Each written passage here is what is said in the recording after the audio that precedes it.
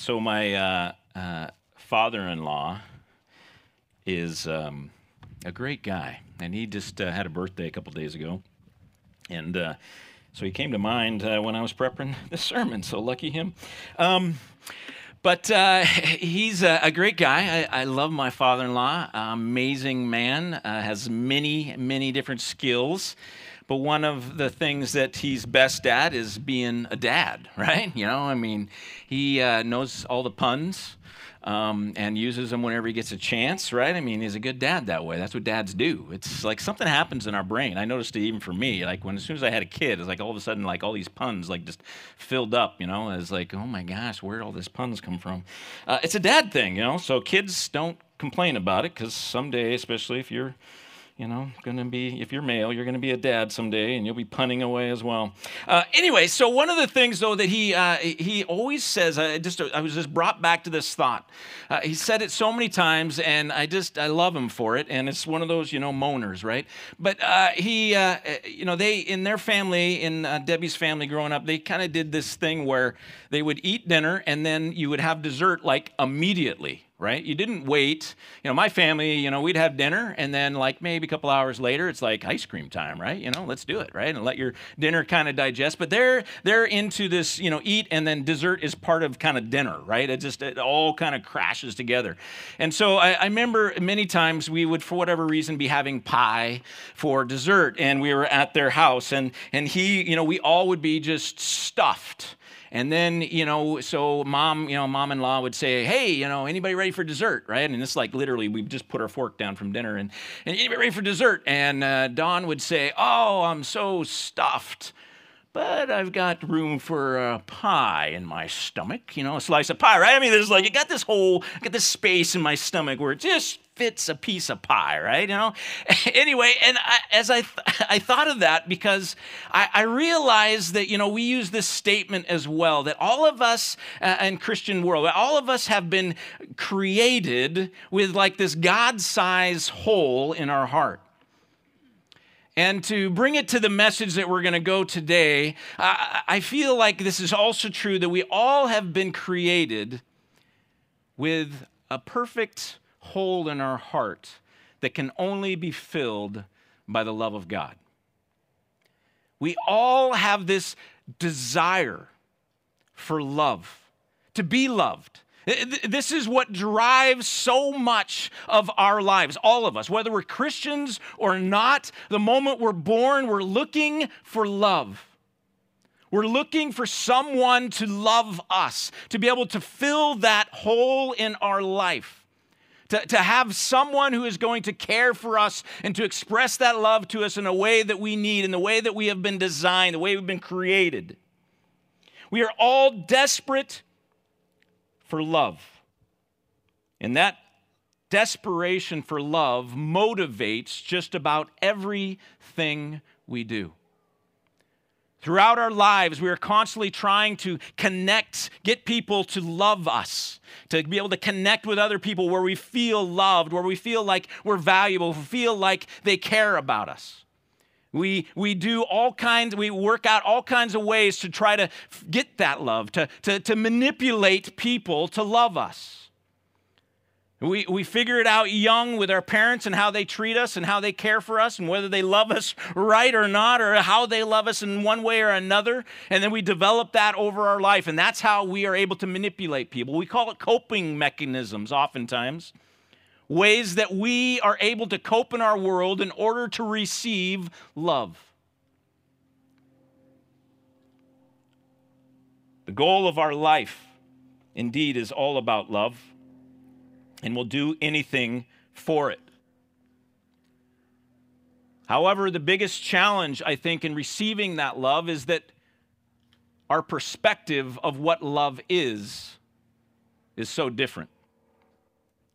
And again, dependent maybe on our family upbringing and how love was expressed in our families. How love is expressed in our communities.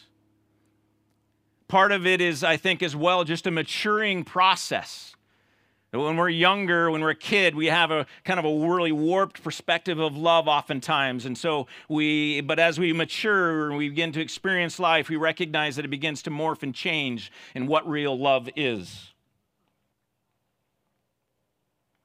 So this morning, I want to take us to Luke chapter 15. And we're going to use the parable of the prodigal son as a way to evaluate love. We're going to see that the sons of the father had certain perspectives on love. And we can see their perspectives by the way they react to the father. And we'll see that as we look at these different perspectives, they're obviously very similar. They're something that we all tend to fall into as well, and we'll probably find ourselves in some of these perspectives on what love is. But then we'll end with the Father's perspective of love, and we'll be able to see that again through the Father's actions. And we'll find that that is where true love is found, is in how the Father responds to his sons. And that true love is what we need. That's what we long for. That's the love hole that we have in our heart, in our lives, that we're all striving for. It is only when we get the love of the Father and understand love from that perfect and true love perspective that we will feel satisfied.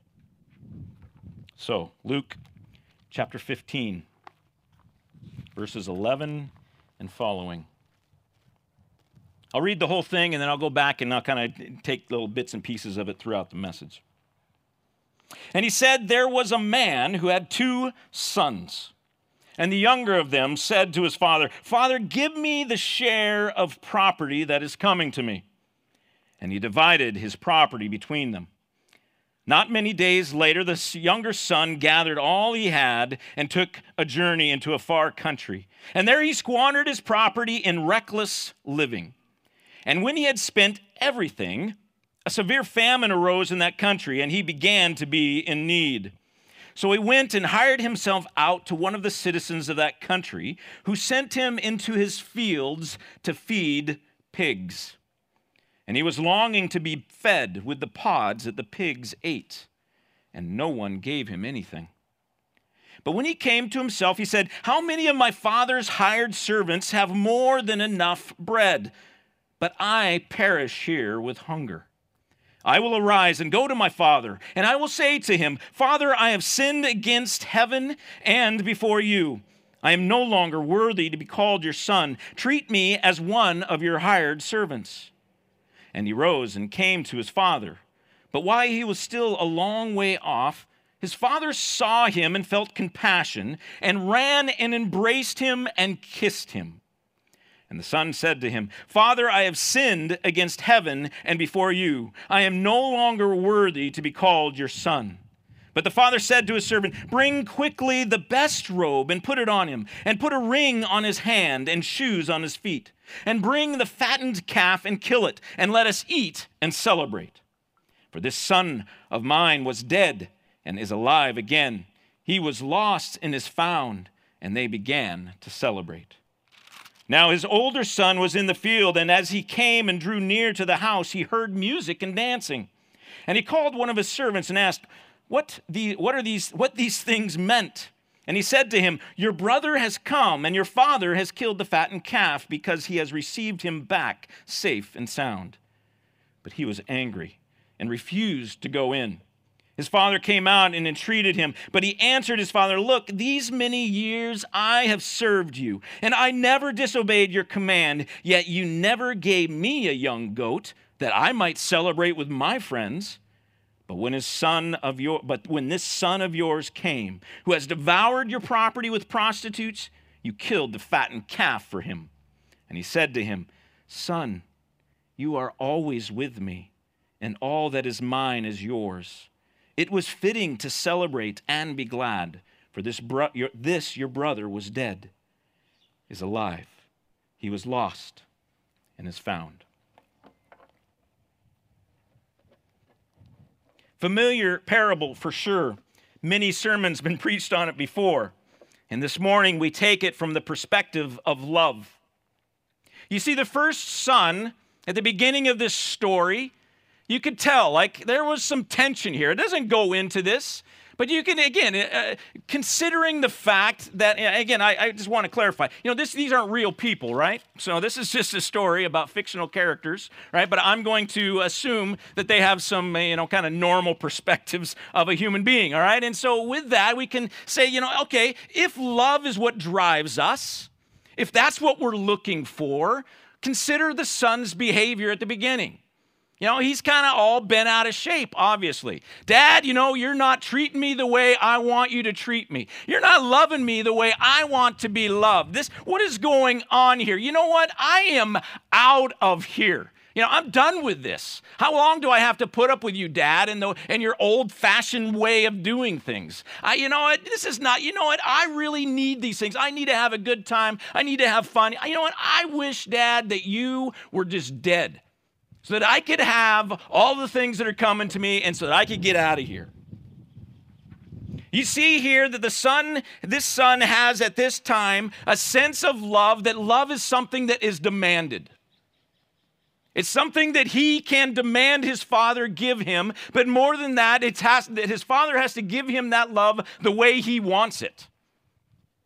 How many times have our kids, kind of demanded that as well, right? I mean, I think back to my kids, right? And, I don't know if I was a good dad or not. There's the verdict is still out on that, I guess. But, I love my kids, but, I had maybe an unorthodox way sometimes of dealing with them. I remember one of my daughters was all fired up. We had some, we weren't letting her do something or whatever, and so we weren't loving her right. And so she kind of took this tack, that, okay, you know what, I'm out. So I walked by her bedroom, and she's packing a suitcase. And I'm like, oh, hey, what's going on, daughter? And she says, I'm packing my suitcase, and I am out of here. And I'm like, oh, I'm sorry. Can I help you? And so I help her pack her bag a little bit, and I'm like, oh yeah, here, don't forget some underwear. We got to have underwear if you're wherever you're going, right? And can I call you an Uber? I just, seriously, I was like, okay, whatever. You're going to run away, go for it, right? But we tend to do this as well with our own relationship with God. Don't we? Don't we do this with him? Like, God, we want you to love me, but you need to love me my way. And we demand that God do certain things for us, that he answers certain prayers, that he blesses us in certain ways. We have this perspective that love is something that we can demand from God, that we can force him to give us, that we can manipulate him into. If I just throw a big enough hissy fit, if I pack my bag and I'm going to leave, then he's going to love me the way I want, because then he'll realize how serious I am. It's a skewed perspective of love. But so often, even us as adults, this is how we treat God. We say to him that he must love us the way that we decide. And when life doesn't go the way we want, we get pretty critical. When we don't get the blessings that we feel like we deserve, we can start to kind of turn our back on God. Say, all right, if I'm not going to get what I want from you, then why am I even worshiping you? So the son takes what the father has given him, his inheritance, and he goes out and he blows it. Spends all the money and gets, he has got nothing left. So he, lives high in the hog for a while, and then he's eaten with the hogs after a little bit, right? After he's spent all his money out, he's blown all of his cash, he gets a job, but it's just a really bad job. And it's such a bad job that he's hungry and he's dying, and the ones who've hired him probably aren't even paying him what it's worth or anything, and he's got nothing. And so he realizes, wait a second, I guess maybe, the love that I was getting from the father was better than I thought. At least his servants, they've got food to eat.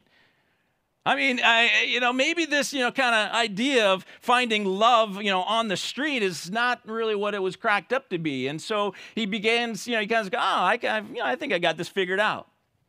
He says, I'm just going to go back to my father and say, hey, I don't deserve to be your son. I admit I was a jerk and I was so wrong and treated you so poorly, but, at least just hire me as one of your servants. And we see with this perspective that he has now of love that he's trying to earn it now. This happens oftentimes for those of us maybe who have reached kind of the bottom of life. We've been beat down by just the different things that have happened in our world. Maybe our family hasn't treated us well. Maybe we've lost friends. Maybe we've had sickness and death in our life.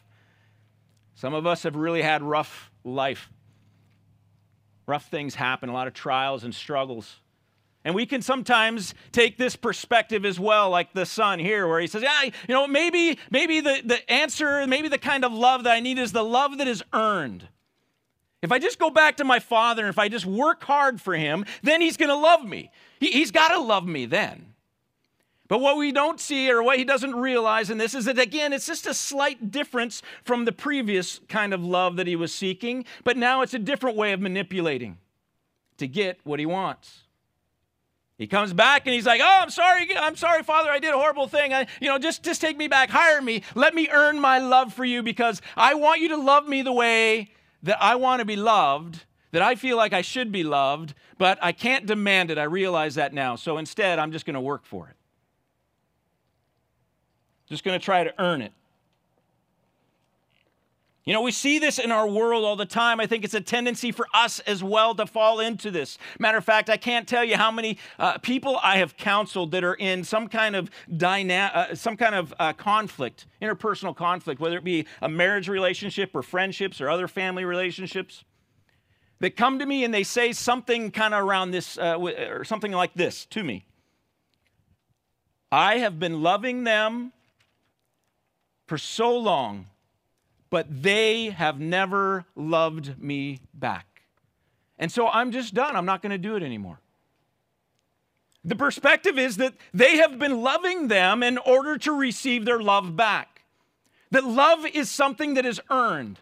That if I do the right thing, if I treat you the way that I think you should be treated, then you have to treat me in return that way as well, or the way that I want to be treated.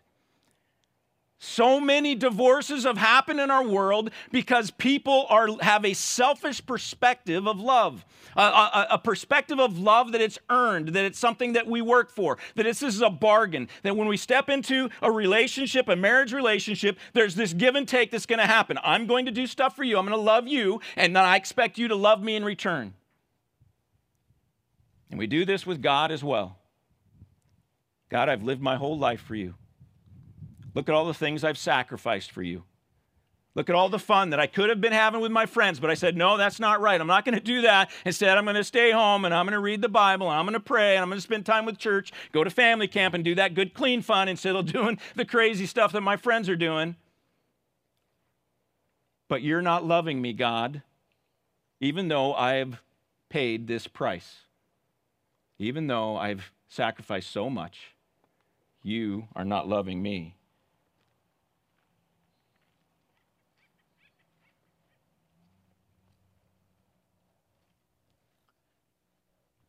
Next, we jump down to the end of this passage where we see the older son and his response when the younger son returns and dad throws a big party for him. In this part of the story, we see that the older son is really bent out of shape by this. He's like, what's going on? He calls one of his buddies, hey, what's going on in the house? Oh, they're having a party because your younger brother's back. What? They're having a younger party? I have never had a big party. Dad's never thrown a party for me, but I didn't go taking off. What, do I got to take off and come back in order to get a party, right? And the older brother here is seeing love as a competition. He's seeing it as something that's we compare it to other people. If dad's going to throw a party for the younger brother, then dad has to throw a party for me. You know, we see this with sibling rivalry all the time, right? I mean, all the time you see this kind of just push and pull, oh, well, you treated my brother better than my kid. I had 3 of them, right? I mean, 2 is great. 3 is just crazy. Why do you have 3? Just don't do it. Anyway, or 9 or 10 or how many? I don't know. Anyway, but kids their siblings are always competing against each other. We had our middle child. She was the fair police, right? She knew, I mean, if it wasn't fair, it wasn't fair, and she had all the reasons why it wasn't fair, right? And so, if her younger sibling would get something, like cell phone, right? This is a classic, right? She got our middle child got a cell phone when she was like, 14 or 15, right? And then her younger sister got it when she was like 13. That is not fair. How come she got it 2 years earlier than I got, right? I mean, there's a fair police, right? This competition that is going on between siblings. And the perspective of love from this is that love has to be equal. Like, we have to treat equal everybody, right? If you get this, then I get that. If that's how God's going to show love to you here, well, then that means he needs to show me love that same way. We so often treat each other this way, but we also treat God this way. Where we look at our brothers and sisters in Christ and we see some of the blessings that they've experienced. And we're like, seriously, God? And why don't I get that? What, you love him better than me? You love her better than me? What did I do wrong? I mean, why am I getting all the struggles and the trials? This is a real challenge for us sometimes in our perspective of love in regards to our relationship with God. We look around at our world, and we look around at our brothers and sisters in Christ, and we so often get sucked into comparing. Well, God didn't answer my prayer that way. Oh, it's great that you got a miracle and got healed, but what about me? And we see this is a false perspective of love. And again, it's about manipulation. It's about trying to manipulate the Father. No, Father, you gotta love me just like you did them. I mean, if I want that too. I want the miracle too. I want the blessed life too. It's not fair that they get it and I don't. So, you have to love me this way, the same way that you're loving that person.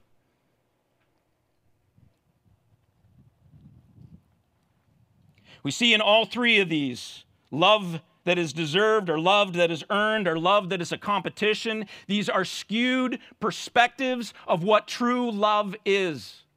And it's through the Father here that we will see what that true love looks like. So first we see how the Father responds when the youngest son says, hey, give me my stuff because I'm out of here. You will notice that there's no battle. The father says, all right. He collects his stuff, divvies it out, and then gives it to his younger son. What the Father is revealing to us about love right here is that love is free. It's the opposite of what the Son is demanding. He's demanding love. He's saying, no, you have to love me, and you have to love me this way. And the Father responds with true love, saying, I do love you, but I can't demand that you love me in return. Because love is not demanded. It's freely given. And so we see that the Father lets his Son go. He splits his wealth and he gives it to his younger son and says, all right, go. He packs his bag for him. No, I'm not the Father, by the way. Second, we see how the Father responds when the Son comes back. The Son comes back again, wanting to earn his place, wanting to earn the love of his Father. And what does the Father do? He sees his Son coming from a long ways away, and he runs to him. He hugs him. He kisses him. He puts a robe on him. He puts a ring on him. He kills the fattened calf. He totally loves on him right away without even listening to what the Son has to say. Here we see the Father clearly telling us that love is unconditional. It's not about what the Son has done. It's not about what the Son could do. Not about what the Son will do. It's about the fact that the Father loves the Son unconditionally, and this is true love. This is the kind of love that we were singing about. This is the kind of love that you can't write enough about. I mean, it's just impossible. If the sky was a scroll, we couldn't write enough about God's amazing unconditional love for us. You see, God does not demand us love him in return. He gives us freedom. He loves us freely. He has the courage to say, you know what, you guys can do whatever you want, but you need to know that I love you. And the best thing for you would be for you to love me in return, but I'm not going to force that. You have to choose that yourself. But more than that, he goes on and says, it's not just that it's free, but you need to know it's unconditional. Even when you do these horrible things, even when you rebel against me, even when you are doing evil stuff, I still love you. My love is not diminished for you. I love you just the same. It's not about us worshiping God. It's not about us towing the line. It's not about us doing things for Jesus. He already loves us perfectly. The motivation for loving him in return is because of his love. That's the motivation. He loves us, so we love him. We don't love him in order to get him to love us. We don't do things for him to get him and earn his love. Finally, we see the Father respond to the older son. The older son who is all ticked off, this competition between him and his brother, that his father needs to love him the same way. And what does he say? He tells this older son, he says, you have always been with me. I always love you. I'm always with you. At any time, there's these amazing blessings that I have for you. It's not about me loving you like I love your older son. It's about me loving you the way that you are, uniquely, just the way I've created you for. The Father here tells us that love is individual. The expression of that love must be unique. Every one of us that he has created is totally unique, different than anybody else on the planet. And God knows us perfectly, and he knows how to love us perfectly. We so often think that we know better than God. No, God, this is the way you need to love me. These are the things you need to bless me with. These are the evil things you need to take out of my life. But here's the deal. God knows perfectly what you need, and he is ready and willing and often is already giving it to you. The question is, are you receiving it? Or are you busy looking at what other people are getting and saying, I want that over there? But God says, no, I have this. This is so much better for you.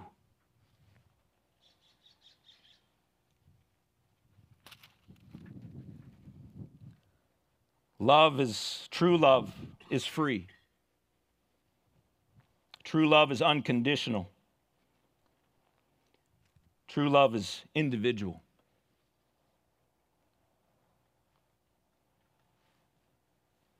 When we understand this, when we experience this, when we receive this, when we recognize God's love for us is these things, when we give up the striving and the desperation to try to get love, and we recognize that God is already loving us and begin to receive that love, it changes us. It changes the way we interact in this world. The power of love is unimaginable. What it can do for us. The frantic nature of our world today, even in our country, part of the big part of the chaos that we're experiencing right now is that there's individuals that are striving desperately to be loved. They're trying to do the things to manipulate other people in order to love them, whether it be politicians, whether it be news outlets, whether it be people posting on Facebook or Instagram or whatever it may be in social media. So many people in our world are looking for love. They're desperately seeking it out, trying to manipulate others to love them the way they want to be loved because they've never experienced true love.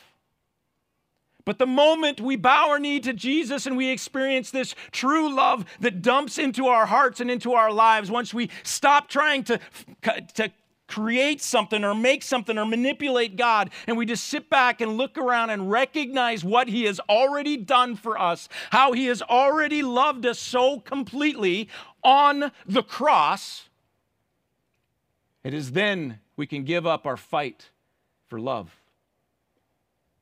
It is then we can walk through this life without a sense of desperation, without feeling like we have to give of ourselves in order to try to earn love from other people.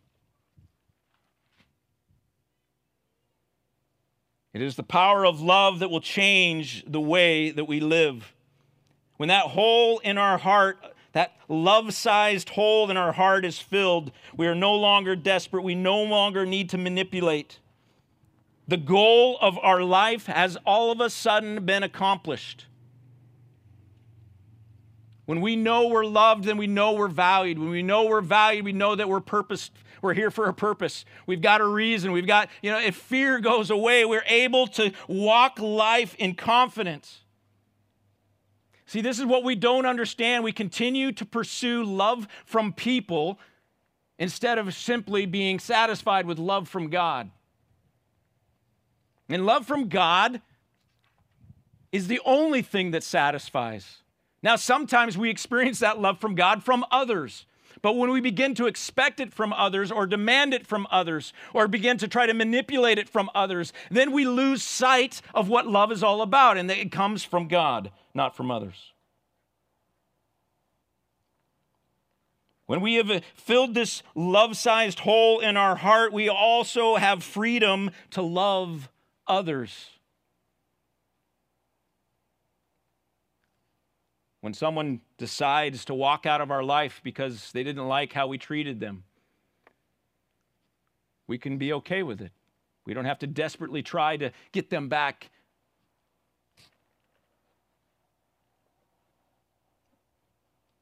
When we see someone else receive a blessing, instead of being jealous and complaining to God or to others that why are they so lucky, we can actually celebrate with them. Step into that and be happy for them. You see, when we have this love-sized hole filled in our heart, we're free to love others, our Father in heaven, our family, our friends, and even our enemies. In Matthew chapter 5, Jesus tells us that we need to love our enemies as well. Those who persecute us, we need to pray for them. There's only one way we can do that. If we have a love perspective like the sons have, we're never going to be able to do that. But when we have a love perspective that love is free and unconditional and free as individual, then we're able to step in. When we've experienced that kind of love with the Father and have been satisfied with it, then we can step in and love our enemies. The series that we're on this year is currently right now, actually this for the last few weeks, has been the Kingdom of God. And what is offered? What does Jesus offer us when we come into the kingdom of God? The kingdom that we have entered is a kingdom of love, and it's true love. But here's the deal. This year's series is all about sharing this with others. It's all about getting in touch and understanding who God is, who Jesus is, so that we can share Jesus with the world. When we understand the amazing love that we have received from the Father, when we understand this amazing love that we received from Jesus, the fact that He willingly gave His life for us, when we understand that the kingdom of God is a kingdom of love and it's unconditional, it's individual, it's free, that motivates us to share that with the world because we know that other people need that kind of love. Our world is desperate for love, and we've got it.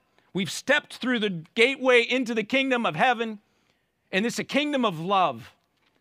And the thing is the gateway is still open and we can continue to bring others into it. But the question is, are we sharing that love with the world? Who do you know who is desperately searching for love? Do you realize that you have the true love that will satisfy them? That you've experienced it? That you're in relationship with the one who is true love? If you recognize that, then we need to share it with those who are desperate for it. We've got to love this world. The way through this pandemic, the way through this chaos and politicization of everything is through love. It's not through winning the argument. It's not through trying to earn people's respect. It's not through demanding that they treat us the way we want them to treat us. It's through loving them like Jesus has loved us. Totally free, totally unconditional, and totally individualized. Just for them. All right, worship team, why don't you come up? Leave you again with this question. Who do you know who's desperate for love? Think about your friends. Think about the people in your family. Think of the people you work with. Think about the people around you in your community that you run into. It's not very hard sometimes to see, right? It's pretty obvious sometimes to see those who are most desperate for love. Who do you know? And are you loving them? Are you allowing God's love to flow through you to them? How can you do that? How can you begin to take those steps if you're not already? To share the love of God with those who are lost, who are desperately in need, and who are still searching, trying to manipulate everyone around them in order to receive a love that is not going to be what they really need, and that's the love of Jesus. Heavenly Father, thank you so much for your amazing love for us. Lord, I just, as I'm thinking, I just ask that you would reveal to us again your love. Lord, first of all, Lord, remind us of what Jesus did. I mean, this is the source of it all. This is the greatest expression of love, is what Jesus did, that he laid down his life for us. While we were still sinners, Christ died for us. In other words, we hadn't turned around. We hadn't said, oh, I'm sorry, Jesus, please. Oh, would you die for us? No, we were still rebelling. We were still throwing his name into the mud and dragging it through and just being jerks. And you still came, and Jesus still willingly gave his life for us so that we could escape our due penalty and to spend eternity with you. So Lord, take us back there. Remind us of how you've expressed your love to us there. But also, Lord, I know this about you. You are constantly expressing it to us in other ways. And so, Lord, I would ask that you would remind us of those other ways, even right now in our lives, and how you are loving us, how you are expressing that love to us. I will never forget the time that I spent just hanging out with you, wanting you to answer so many of my questions. And then when I finally got my heart quiet, the words that you spoke to me were simply, I love you. And it changed me forever. Lord, may everyone in this place today hear you say those words again, I love you. And then, Lord, may we then take that love to the street and share it with all that we come in contact with. 1 John chapter 4, verse 7 and following. Beloved, let us love one another, for love is from God. And whoever loves has been born of God and knows God. Anyone who does not love does not know God, because God is love. In this, the love of God was made manifest among us, that God sent his only Son into the world so that we might live through him. In this is love, not that we loved God, but that he loved us and sent his Son to be the propitiation for our sins. Beloved, if God so loved us,